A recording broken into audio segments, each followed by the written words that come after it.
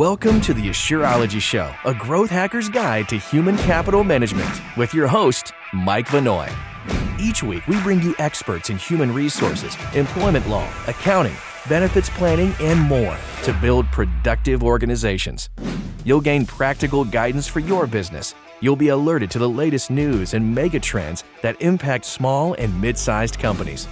We'll give you the hands-on information you need to stay compliant with ever-changing employment laws, the strategies you need to win the war for talent, and much more, so you can focus on what you do best, growing your business. Enjoy the show.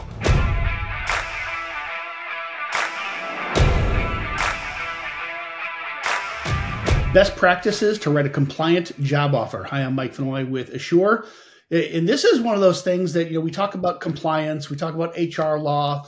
This is almost an oxymoron kind of a title because there is no legal requirement to even have job offers, written job offers, let alone what's contained within them. But we see employers get in trouble every day from either not doing them, bad expectations, or putting bad stuff in them.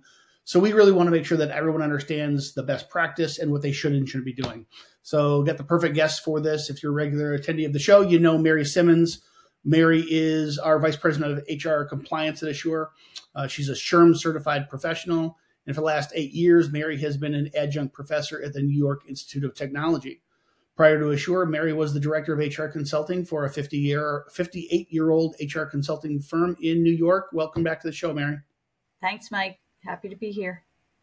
All right. So when a lot of people know about the survey, the HR small business HR benchmark report we did with the survey of over 2,000 small businesses, and this was one of the topics we discussed, right? And so I'm going to cite from the study.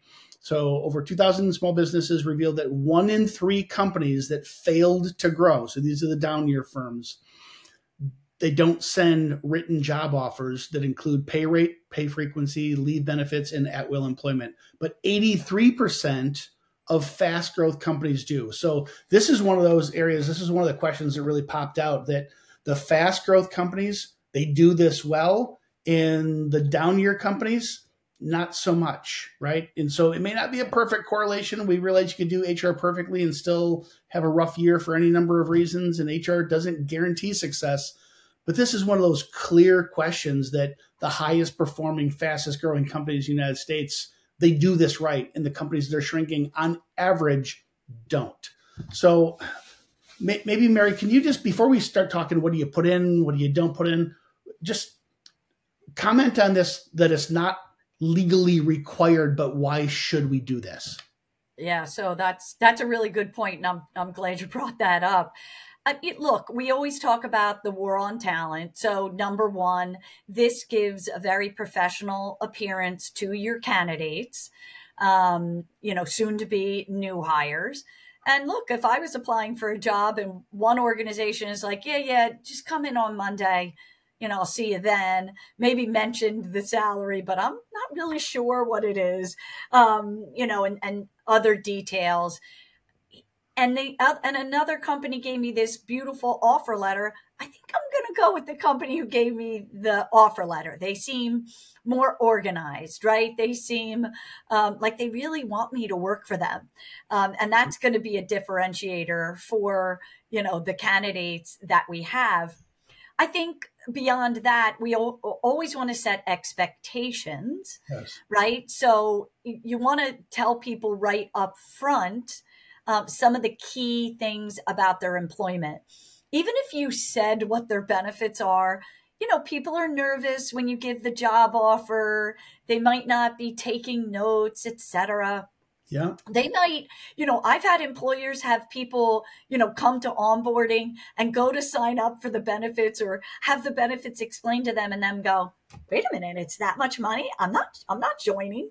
And so a lot can be missed when you make that verbal job offer, set expectations, show that you're a professional organization. It's just very important to have, this great, we talked about a strategic HR function in past conversations. This is strategic. This sets you up like a professional organization and gets that That's right. employee to understand all that they're going to get as a new employee.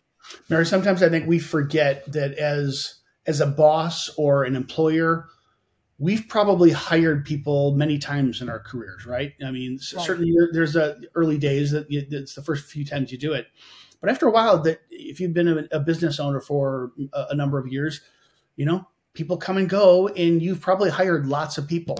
We forget that the average employee, I mean, an employee who stays in a job for, call it 3, 4, 5 years, that they may only do this 2 or 3 or 4 times in their entire lifetime, their entire career. Right. We have a lot of repetitions at offering jobs, and so we think we're great at explaining everything. But on the other side of the table, if this is only the third job they've had in the last decade, this is new to them, right? So like you said, whether they're nervous or not taking good notes or don't know, they just might not even know the questions to ask until Agreed. after they verbally have agreed. And then that's the weekend. It's like, wait a minute, where do I show up? And what do I do? What is it about the benefits? And what job my did I spouse is asking me all these questions. And I'm like, well, I never thought to ask about that, right? Right, So right. if for nothing else, it's just good communication. And you and I talk about this all the time about just how important communication is, right? I think one thing I would add, Mike, and I know this happened at an unnamed bank that I used to work at, is the last conversation they may have been with a department person versus an HR, somebody that's in HR. And that person, could have guessed at some of the information. Well, I think the benefits are this, or I think the salary is this, and, given out some wrong information, right? So this should be controlled by the people who really have the information so that it is 100% correct. That's right. That's right. And I'll go so far as to say that's why you should have somebody either from HR, and if you don't have an HR department, somebody that represents the HR perspective to set these kinds of expectations. I mean, I've had dozens of people over the years ask me during an interview, hey, so what about your benefits? I'm like, I don't know. I go to the doctor once every 5 years. I don't know. I don't know anything about my own insurance just because I don't exercise it, right? I'm like, let me have you talk to the person who actually is going to answer your questions intelligently, right? So it's important to leverage the resources so they get the right information. Agreed. Anything else you want to say on the importance and why you should even have an offer letter, have it written before we kind of jump into the do's and don'ts? I think once we start getting into the details, I think it'll be pretty clear. Maybe a bridge question, because I think it will apply to a do or don't. Does it have to be paper? Does it have to be a letter? Can it be an email? What's your guidance on the medium in which you deliver this offer letter? I mean, I don't think anybody's using snail mail right now. But I guess there are some industries, maybe a high service industry might say, hey, we send, thank you notes out through US mail, a hard copy to individuals. But, for time and assurance that the individual gets it, I think the majority of these are being sent out through email with an e-signature on them. I think in rare instances, it's sent out through email, asked to be printed out, and then signed and sent back. I'm all about making it really easy for your candidates. I had, somebody reach out the other day and say to me, can you help me apply through this system? Anything you make hard for a candidate, they're just going to walk away because there's so many other positions out there. They're going to go, that's too hard. Or, I don't understand that, et cetera. So for my money, I would do email with it, reader receipt and e-signature to make it super easy for your candidates. And I know some of our small businesses may not have that capability, so they can simply email it and ask them to print it and bring the signed copy with them. Whatever makes sense for your organization. But I think you want to get it out in a timely manner. And I realized so like we're a geographically dispersed company. We are Yes. digital first, right? So it might even sound like a silly question to somebody in a company like ours, but I mean, my wife's work, it's a brick and mortar. People show up face to face for an interview. They perform the work. It's not an industry you can work virtual. And there is an expectation of paper. And I think the people that are probably the people who send good offer letters today, they're maybe watching this show, wanting some best practices, what to include, not include. I think others attending today, it's like just the word letter. It's an offer letter. Well, okay, it's a Word doc or that you perhaps put in a PDF and send an email. I just want everybody to understand it's just a way to document communication and expectation setting. Is that fair? I love that. That's so perfect. Yeah.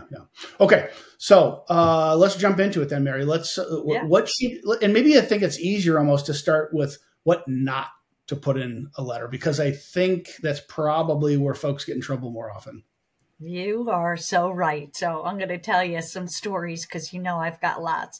Yeah. So I will tell you that we were supporting an employer, unbeknownst to us. We just started with them.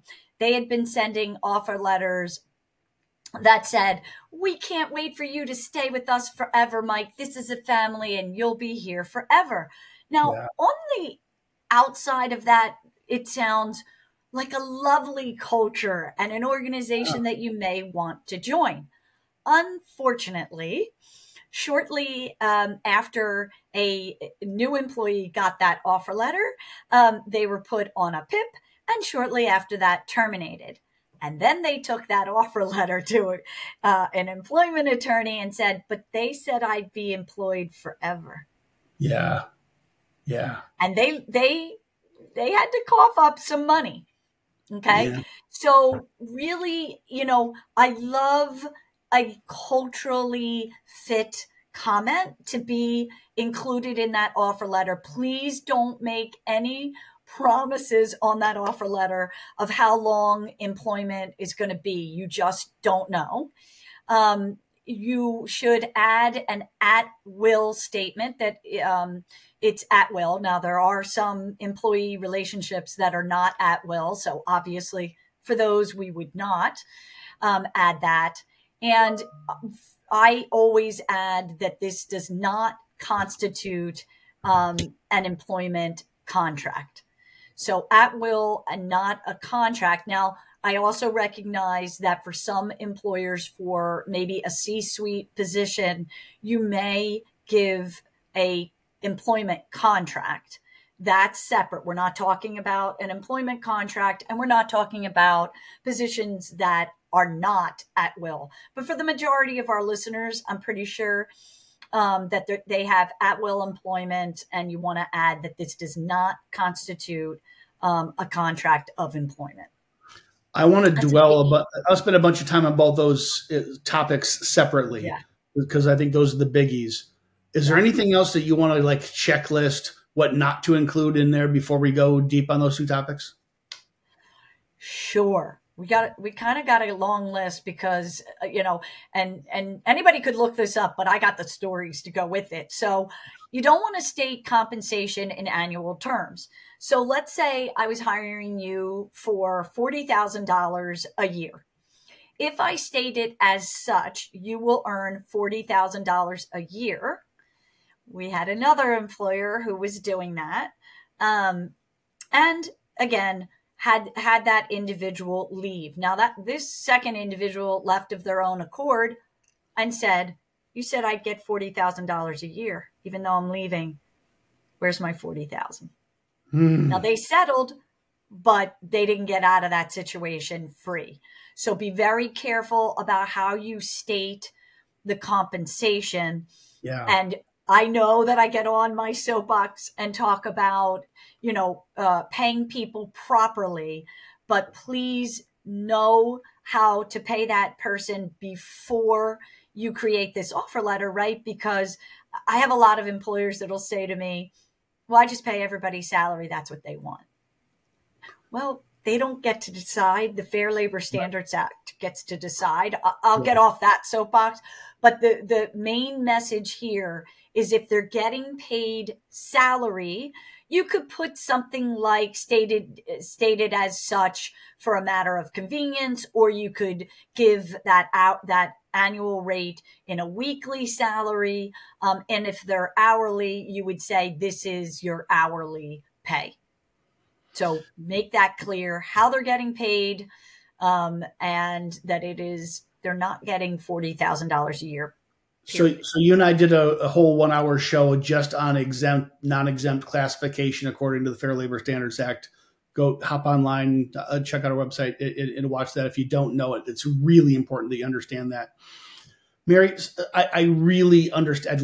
Quite literally today, it was earlier today, I was talking to a small business owner, and they were facing this exact same issue, looking to hire someone. And psychologically, they were wanting to convey it. It was about that same dollar amount you're talking about. This is a $40,000 a year job, but by FLSA standards, it's a non-exempt position, so it's going to be paid hourly. And I was talking to them. I'm like, so you're going to need to express this as hourly, and I could just feel the consternation. It's like they wanted to set the expectation that, hey, you're going to earn about this much money. They understand legally why they need to pay hourly, but what guidance would you give people? I think I just heard you say you could say on an annualized basis that would equal, but I think the real guidance is to only express the hourly. Am I saying that right? Yeah, I think let them do their own math. Yeah. Right? So if they're being paid hourly, you will be paid an hourly rate of X, right? If they're being paid salary, you'll be paid salary. Your weekly salary is X. That just makes it really, really simple and easy. And I get it. The employer, maybe for their accounting reasons, have to say to themselves, this position pays 40,000, right, in their head. But when we're talking to our employees, first of all, they also need to understand that. In some states, New York, Washington, Colorado, California, you have to tell them what their overtime rate is as well, which is time and a half by law, right? So that's a differentiator as well here. So for that hourly person, how do you know they're going to make $40,000 a year? You don't know that, because hourly people only get paid for the hours they work. And another way to state that is they get paid for every hour they work, right? So if they work 41 hours in a week, they get time and a half for that 1 hour. That's going to push them over 40,000. That's a really good point. So I understand the desire for a business owner to want to, I like the way you phrase it, do the math for them to make it simple. Yeah. Oh, this is a $40,000 job. You'll be paid hourly. But then if they do overtime, it could easily be more than 40, but maybe just as important, if not more important, where they get employers get themselves in trouble. What if you offer 5 days of paid time off, but this person takes 10 days off throughout the year, and you don't let them go? You keep them as an employee because a lot of good reasons to do that, and life happens. But now they're going to work less. You're not paying them for the non-worked time above and beyond their PTO. They're going to make less than 40, but your offer letter said they're going to make 40. Exactly. Yeah. Just don't do it. Yeah. We can give lots of reasons why not. Just don't do it. And not to beat a dead horse here, but the purpose of the offer letter is to set clear expectations in good, crystal clear communication. That Correct. Doesn't mean you have the sidebar conversation that's like, okay, this is what the letter says, but between you and me, Mary, what this really means is you're going to get 40 a year. I just had to break it out in an hourly, because you could still stand in a deposition and say, remember on such and such date, Mr. Vanoy, when you told Mary she would make 40, right? Yeah. You're losing. You're losing. So yeah. So and we're here to help you win. Yeah. So the guidance here is clear. We understand, we're empathetic to the desire to do the math for folks and help them kind of understand, because they may be comparing themselves to other jobs that pay that much per year. They have to do the math on their own. You are really sticking your neck out by trying to annualize the number for them. You gotta say the hourly rate. Yeah, absolutely. Okay. Any other don'ts before we jump into? I really want to spend more time on at will and contract. This does not constitute a contract. Agreed. I have two other things that I just want to point out to employers. Again, so normally you're sending that offer letter ahead of your onboarding, right? So they get the offer letter and then they come into the office and you do the I-9 and other onboarding paperwork. Some of that onboarding paperwork could be, so in a lot of states, you cannot ask if they have a felony conviction until you make a conditional offer of employment. So 9 out of 10 times, if not all the time, you're going to give this offer letter before they have filled out their onboarding paperwork, which makes it a conditional offer of employment. Right. We have had employers in a couple of sticky situations. They make the offer of employment. The individual comes in and they cannot satisfy the I-9. Now, if you can't satisfy the I-9, an employer is under no obligation to hire them. Again, it's not the conditional offer of employment is not a contract of employment. So you're pretty safe in that instance. But now you've wasted a lot of your time, Mike, right? That person has filled out the I-9 or tried to fill out the I-9. They knew they couldn't fill it out, but they got that job offer. So they're like, oh, I got a job. So this should always say this is a conditional offer of employment. You need to complete all onboarding paperwork successfully.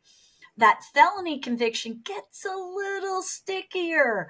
And the reason for this is that by law, we can deny employment if a felony conviction is directly related to the position. For example, if I'm hiring somebody in a financial position, let's say we're hiring somebody as the CFO to an organization, and they have a larceny charge, a felony larceny charge, we can say, gee, Mike, since you have that felony charge for larceny and you'll be handling large amounts of money, this position isn't right for you. No. Where it gets a little bit gray is, let's say you're hiring a warehouse worker and they have a felony conviction for manslaughter because they got into a fight at their last warehouse job and beat the guy to death. True story. So don't think I'm giving you outlandish examples. These are true stories. Well, you're in a little bit of a gray area here, right? So make sure that offer letter says conditional offer of employment and, that they need to satisfy the onboarding paperwork successfully. So that's a big one for me. How about, so I-9, kind of a no-brainer because you can't work without it. Right. Maybe, and it'll go state by state when you talk about like criminal backgrounds, things like that. What about contingent for drug testing? What about contingent upon certain skills? Same.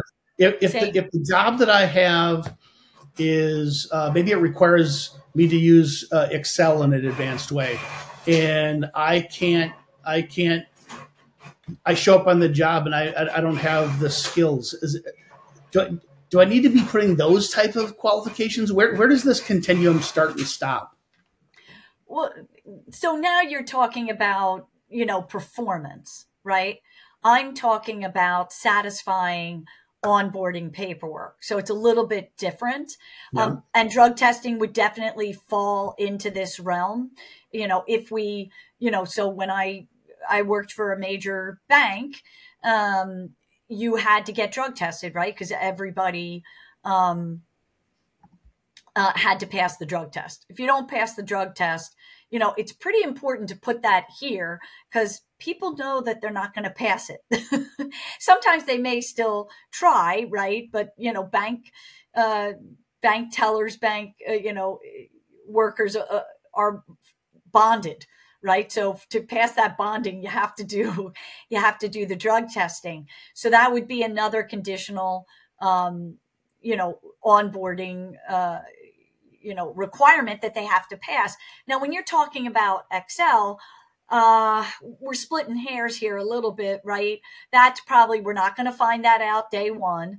We might not find it out day 2, day 3, day 4. And now we're into, you still need to put them on a warning notice and, coach them out, right? So that's different than your onboarding paperwork and requirements. So so by saying this right, Mary, the way people should be thinking about it's perfectly appropriate to put contingent upon in the offer letter, right? So Correct. We're not listing annual salaries. We're not annualizing, doing the math. We're listing just the hourly rates, and it's contingent upon, and you list the things that it's contingent upon. And it can't be things that you would learn after they started the job. If their job requires a certain certification or a state license, certainly I-9. If you are on solid ground for drug testing, if you're on solid ground for criminal background, then you list those things, right? Correct. Perfect. Okay. Absolutely. And listen, I'll just say one thing about the Excel. A lot of employers have certain tests that they have employees go through.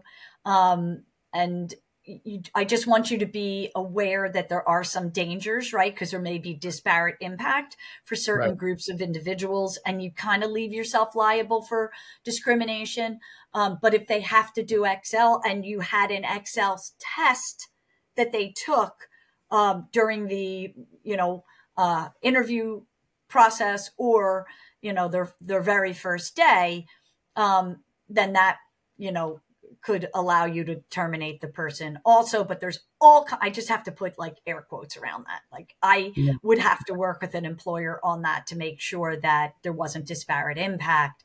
Was the test, regulated, et cetera. It's not as simple as it may seem. I just did a show the other day with our friend Brian, and there was an employer, it was a staffing agency that they thought that they were just doing extra due diligence because as a staffing company, their reputation was on the line when placing people at their customers for work. Right. And they had a very diligent I-9 process, but they were asking for additional forms of identification and proof from people who are not U.S. citizens, which was probably not okay anyway, but it would have been maybe possibly okay if they did it to everybody. But because they did it different for that group, kind of like a test, it's like, oh, you have a different standard for these people. Instead of requiring the minimum requirement for I-9, these guys got fined tens of thousands of dollars. Well, right? Yeah, that's straight up discrimination. So the last thing. Yeah, no, sorry. I was just going to say, and the reason I even bring it up is because, like today's topic, it's offer letters. I think people generally give the benefit of the doubt to the employers. They're just trying to do the right thing, and they don't realize these sometimes extremely expensive mistakes that they make in something as simple as an offer letter. I agree. That's why I hope a lot of people are listening. So the last thing that I'd really warn employers not to do is to state benefits as though, without having a, quantifier that says these benefits may change at any time with or without notice. I have had more employers get burned on that. Some employers give free health insurance. Mm-hmm. And then decide I can't afford that anymore, and they have to change it. You put it in an offer letter without a statement like these may change at any time with or without notice, and you're probably paying for those benefits for a while before you can pull them, right? Yeah. So, and benefits, covers a lot of things. It's not just your medical benefits. It could state there that you have unlimited PTO. It could state there, you get a leave, you get whatever it is, make sure that you have, a statement that includes, when you're talking about benefits, these benefits may change anytime with or without notice. Important. Yeah. Phrases like your health insurance will be free.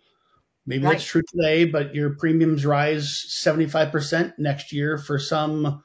Your risk pool had some major health incidents, and all of a sudden your premiums go up. And you can't afford it. You can be screwed. If you making claims like we offer the top commission rates in the industry, okay, maybe that's true. Now all it takes is one competitor to have a better compensation plan, and now you might be raising commission rates for all your sales force for eternity, right? I mean, 100%. Yeah. Cool time to jump into at-will employment, because I think a lot of people know the phrase, they don't really know what it means. Yes. So unpack it. Just give us a definition first. So, at-will employment, and I'm stuttering because I've had so many employers misunderstand it. So I'm glad that you're asking me for a definition. Yeah. At-will employment basically means that I enter into the employment relationship at will.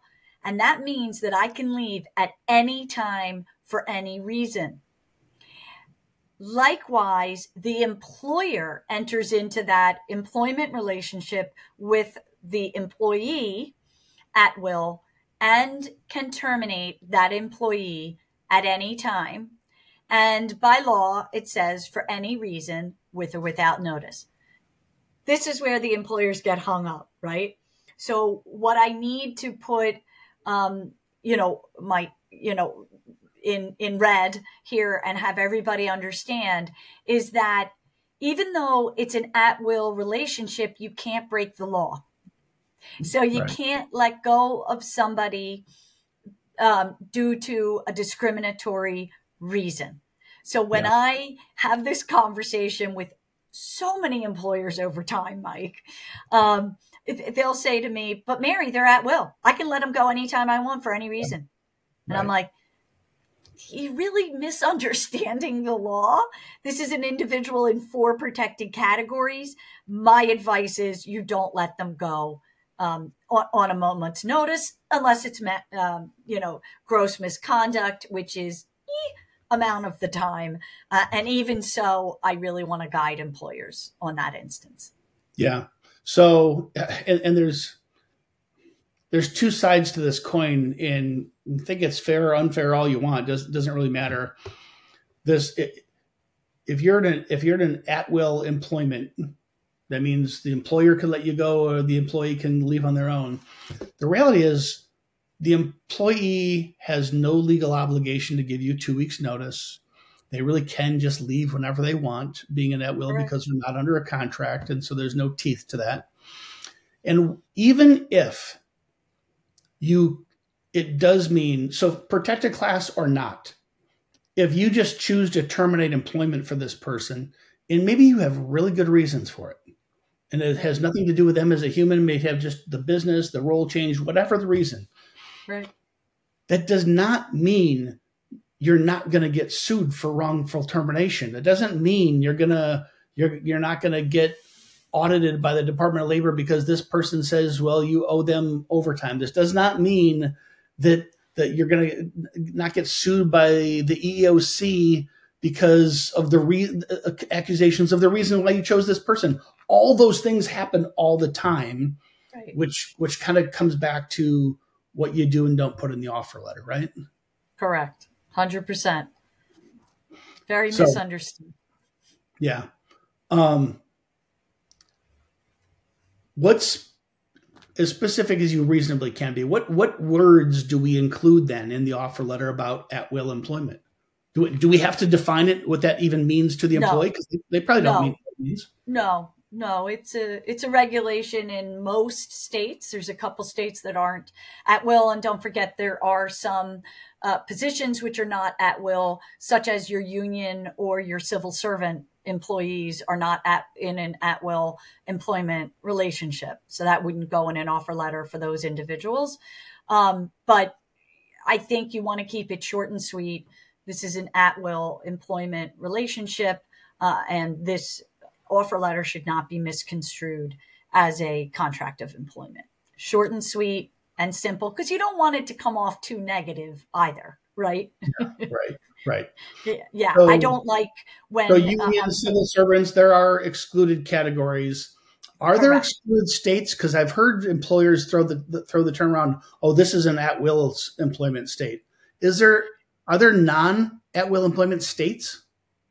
There are. I can't come up with them off the top of my head. Okay. I think I know, but I don't want to say it here. We can always send it to everybody. But the other thing that I wanted to say is, when you say define it, I have seen the description that I just gave in an offer letter, and it really comes off negative, right? You can leave anytime. What at will means is you can leave at any time, and we can terminate you at any time.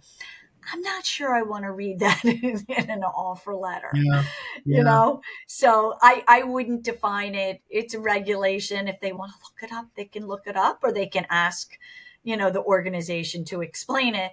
But don't forget, this is why you use, a professional to help you with these offer letters, so that somebody can explain it intelligently. I confess I've had a hard time with this throughout my career. I mean, earlier in my career, especially, I would and had a business partner that was just wanted everything it felt so legalistic, that I'm like, this is a new employee. We're welcoming them into the family and the culture. And I wanted much more flowery language and welcoming language and inclusive and making them feel good.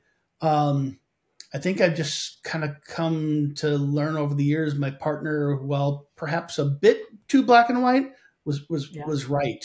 The purpose of this really is to set these kinds of legal expectations. It's not the document where you're setting cultural expectations. That's a fair separation, right? Right. I mean, listen, I have a couple suggestions that I would add to an offer letter, and I think it's nice to have a culture defining statement, maybe your mission statement, maybe your vision statement, here at Assure, we say, welcome to One Assure, and, make sure that everybody knows that we work as a team. And I love that, but that's short and sweet. We're not going to put a novel here. We don't want this to be a novel. We want it to be, 1 to 2 pages tops. So, I wouldn't mind having, your nice marketing statement on an offer letter to add, a culture piece to it. I just wouldn't make it too long or make it up on the fly kind of thing. Yeah. And I think where I've landed, I'd be curious for your thoughts. I think we're in alignment. Set expectations of culture through the interview process and through the selection process. Let them experience your culture through your interactions, written, face-to-face, on the phone, you and others in the organization. And then on day one, when you do orientation, you should do orientation. That's another one of the best practices that the benchmark survey reveals. That's when you start talking about culture. Allow this thing to be really small, narrow scope that really is a bit more legalistic. It is crisp, clear expectation setting, but it is not an all-encompassing, like an employee handbook might be, to talk about our mission, vision, values, culture, and welcome to the family kind of stuff.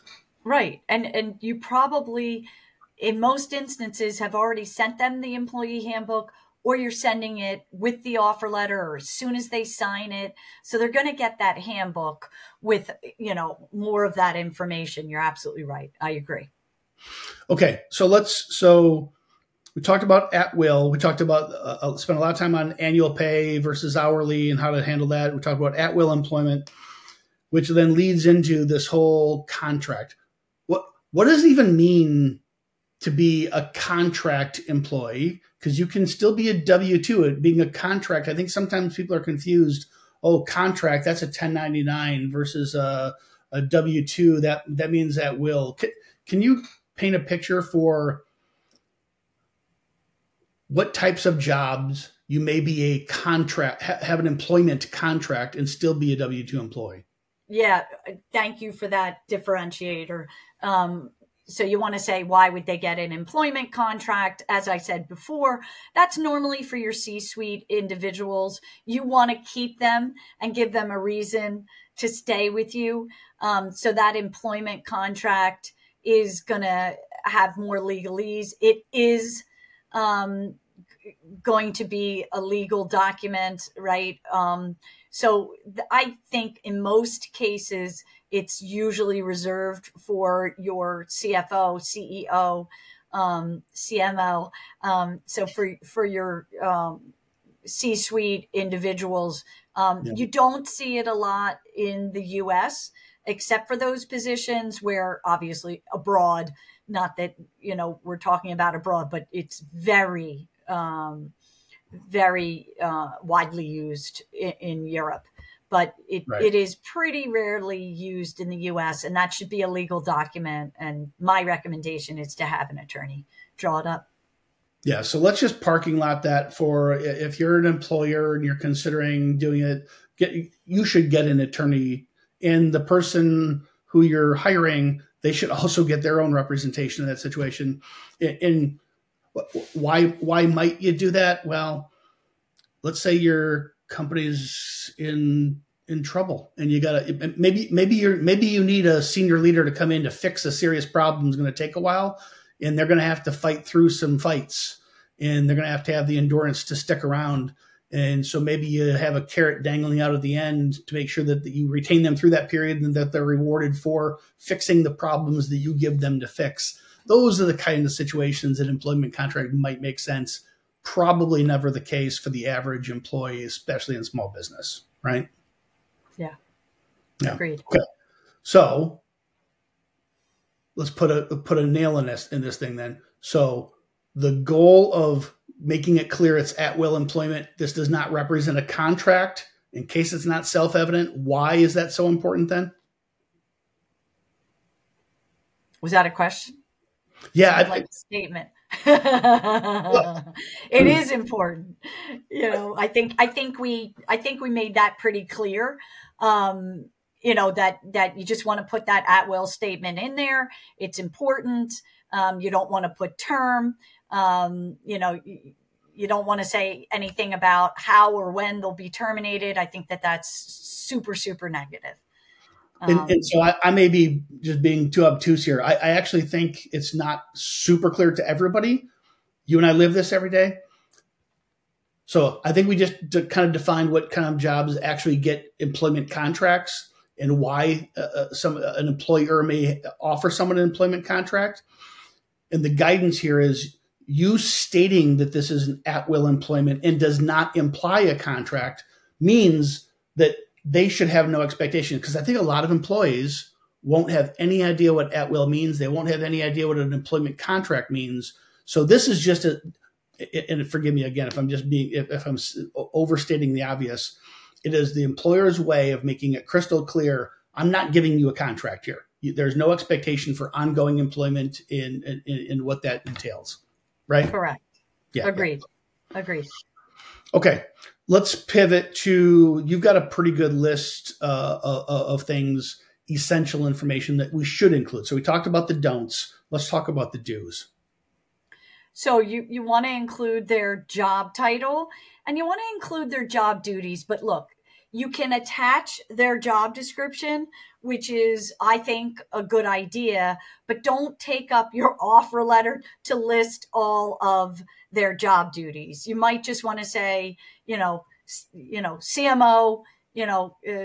overseeing all of the marketing within the organization. Short and sweet. Again, this isn't a novel. Very, very often I will attach a job description to an offer letter. So don't get crazy with this. And also, if you're listing the job duties and you choose not to attach that job description, Make sure that if you're listing job duties, which I'm not recommending, I'm recommending a short sentence. But if you said, Mary, I'm not going to listen to you and I'm going to list some job duties, make sure that you also say, and other duties as needed or as necessary or as assigned, right? You never want somebody to go, my offer letter says I'm only going to answer the phone and send out mail, right? A job description needs that on it. So does the offer letter if you're going to add job duties.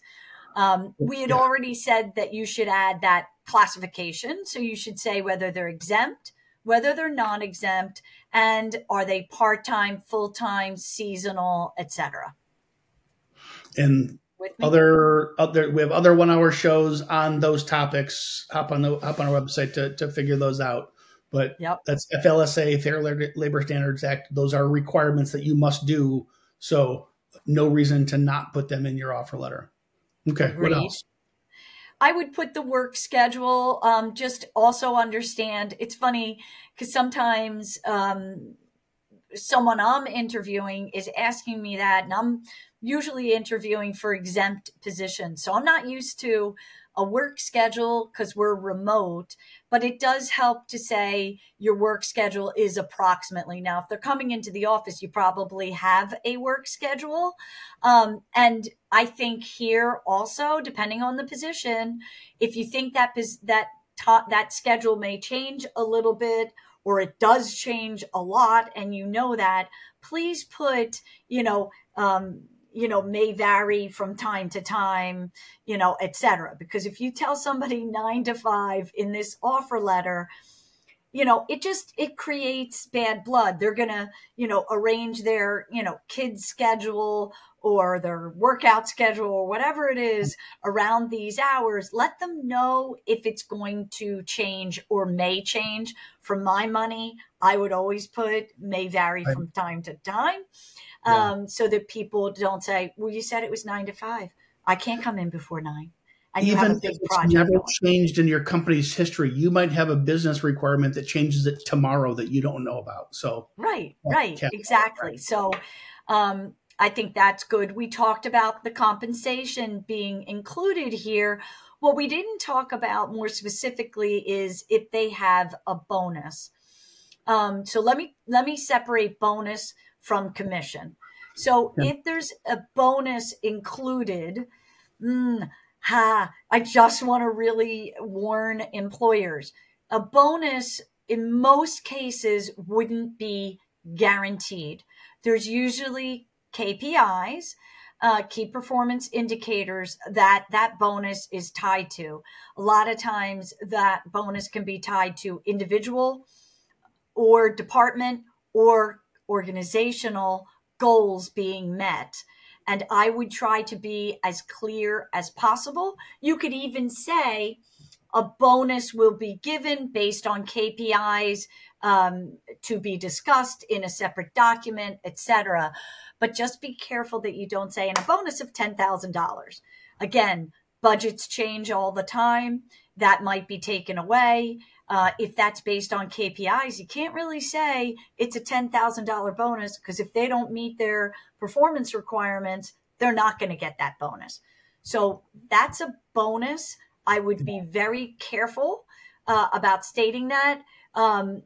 Personally, I would state it as there's a bonus available based on achieving your KPIs. Mary, I've always kind of taken the approach there, the same what you described earlier around job description.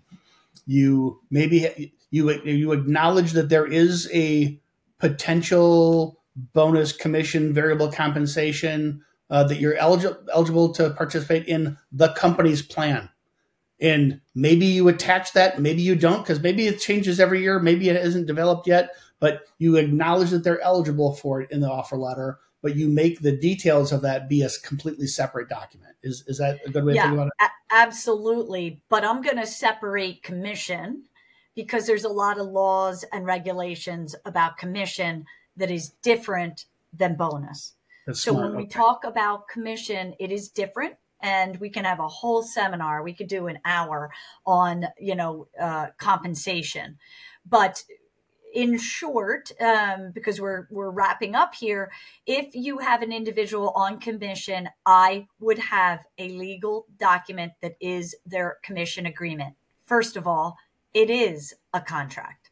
So we just told you to state that this is not a contract. To add all the information about their commission within this offer letter does not make any sense.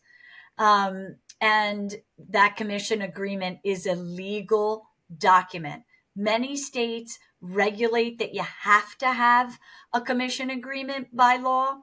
But even if they don't, here's what I'm going to tell you. Worked, supporting a freight forwarder. They had a commission plan, never put it in writing. And when I joined, I said, we're getting this in writing. But before I could get it in writing, an individual left, went to an attorney and said, I brought in all these deals. Yeah, I might not be there anymore, but they need to give me that money. And they had to give those commissions, even though this individual resigned. And that should be part of your commission agreement. What happens when you leave? What do you get, et cetera? And again, we're not here to discuss that because we're almost at time and we could do a whole hour on that. But very important that bonus information, commission information is in a separate document, enumerated very specifically. Got it. Super what else, important. Mary? What else do you include? Okay. Yes, frequency of pay is important. So just remember, employers, again, this is why you want to work with professionals, is that your non-exempt people, even exempt people in certain states, and more importantly, in certain industries, there will be a mandate of when they get paid. So for your manual laborers, most states or many states will mandate that those manual labor individuals, your construction workers, et cetera, manufacturing as well, are paid weekly. So you should include the frequency of pay, but I want to tell you that you need to research that and make sure that you're compliant. We already talked about benefits being in here and sort of some air quotes around that. And I would certainly put the, expected start date. We talked about this is a conditional offer of employment. Here's the things you have to pass. You're going to go through, a criminal background check. If there's going to be drug testing, if there's going to be references, proof of eligibility to work in the U.S. Like you said, a lot of organizations will mandate that you have a certification or some kind of degree, et cetera. So I would include that in the offer letter as well. Again, we don't want a novel, but these things are important to include. Mary, in our last few minutes, maybe what kind of guidance would you give? So I think you did a good job covering what not to include, why we should have an offer letter, what not to include, and a good laundry list of things to include. We'll include this in the show notes for everybody afterwards as well, so you can hop on the internet and on our website and see it all. I have seen more candidates that have verbally accepted an offer, and between the date that they accepted the offer and their start date, either no show or back out, saying, "Oh, I've accepted something else." I've seen more of that in the last 12 months than I have the previous 12 years. Yes. So there's a sea change happening here. What's your guidance to folks after delivering the offer letter and they haven't started yet? Well, you want to give them reasonable time to sign that offer letter. And by the way, just because they sign it doesn't mean they have to start with you. Right. But, I would. Because it's not an employment contract.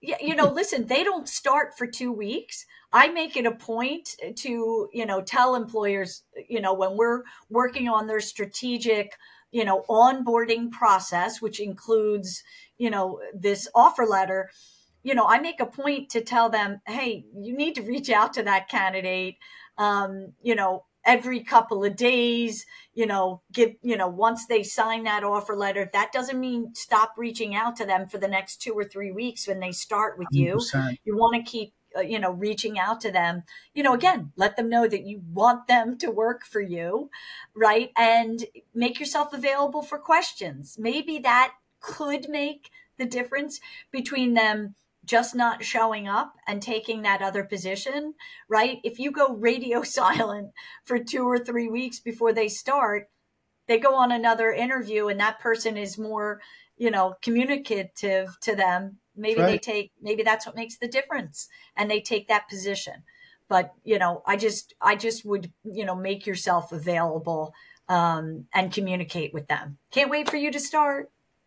I couldn't possibly agree more. If you think about it, if they're a good candidate, they have options, and you're not the only game in town that they've been interviewing with. And you get the offer, they accept it. Maybe they sign it. Maybe it's verbal, whatever. Do you really think that if you thought they were awesome, do you really think the other places also didn't think they were awesome? They're continuing to call on them, right? Right. So you get that.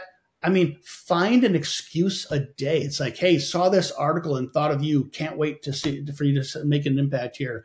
Just wanted to see. Wanted to just send you a picture of your new desk. What color mug do you want? I mean, find anything, an excuse, a reason to keep contact. Make yourself hard to say no to if a better offer does come in between your offer and their start date. I love that. Yeah. All right, Mary. I think we're at time. Any closing arguments that you want to make advocating for why people should be doing it, what to include, not include? Listen, I think it is the professional thing to do and it sets expectations, but please get some guidance on that offer letter because I think our list of don'ts was longer than our list of what you should include. So yeah, I don't want you to get in trouble.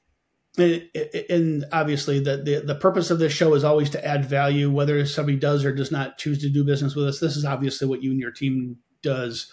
I will say, this is one of those areas that I think people can overly rely on Google and ChatGPT because it can crank out an offer letter, but it doesn't mean it's going to be right or even, and I hate to use the word legal because there's not such thing as an illegal, but there are best practices to include and not include, which we just reviewed. And unless you're an employment attorney or a SHRM certified HR professional, how would you know this offer letter that you pulled off the internet is actually sets you up to succeed or could in fact set you up to fail because you're not qualified to audit it, right? Exactly. So, yeah. So whether it's us or somebody else, do get help and get a professional's opinion, but be sending offer letters and follow the best practices. Mary, thanks for your time and thanks for everybody else for joining us today. Until next week. At Assure, we build human capital management software and services that help 90,000 companies like yours attract, develop, and retain great people. Our low upfront costs and affordable subscription model allow you to save cash to invest in things that drive growth, not overhead. To learn more about how Assure can help you claim up to $26,000 per employee with the Employee Retention Tax Credit, automate your payroll, and build productive teams that are compliant with ever-changing HR laws, visit AssureSoftware.com.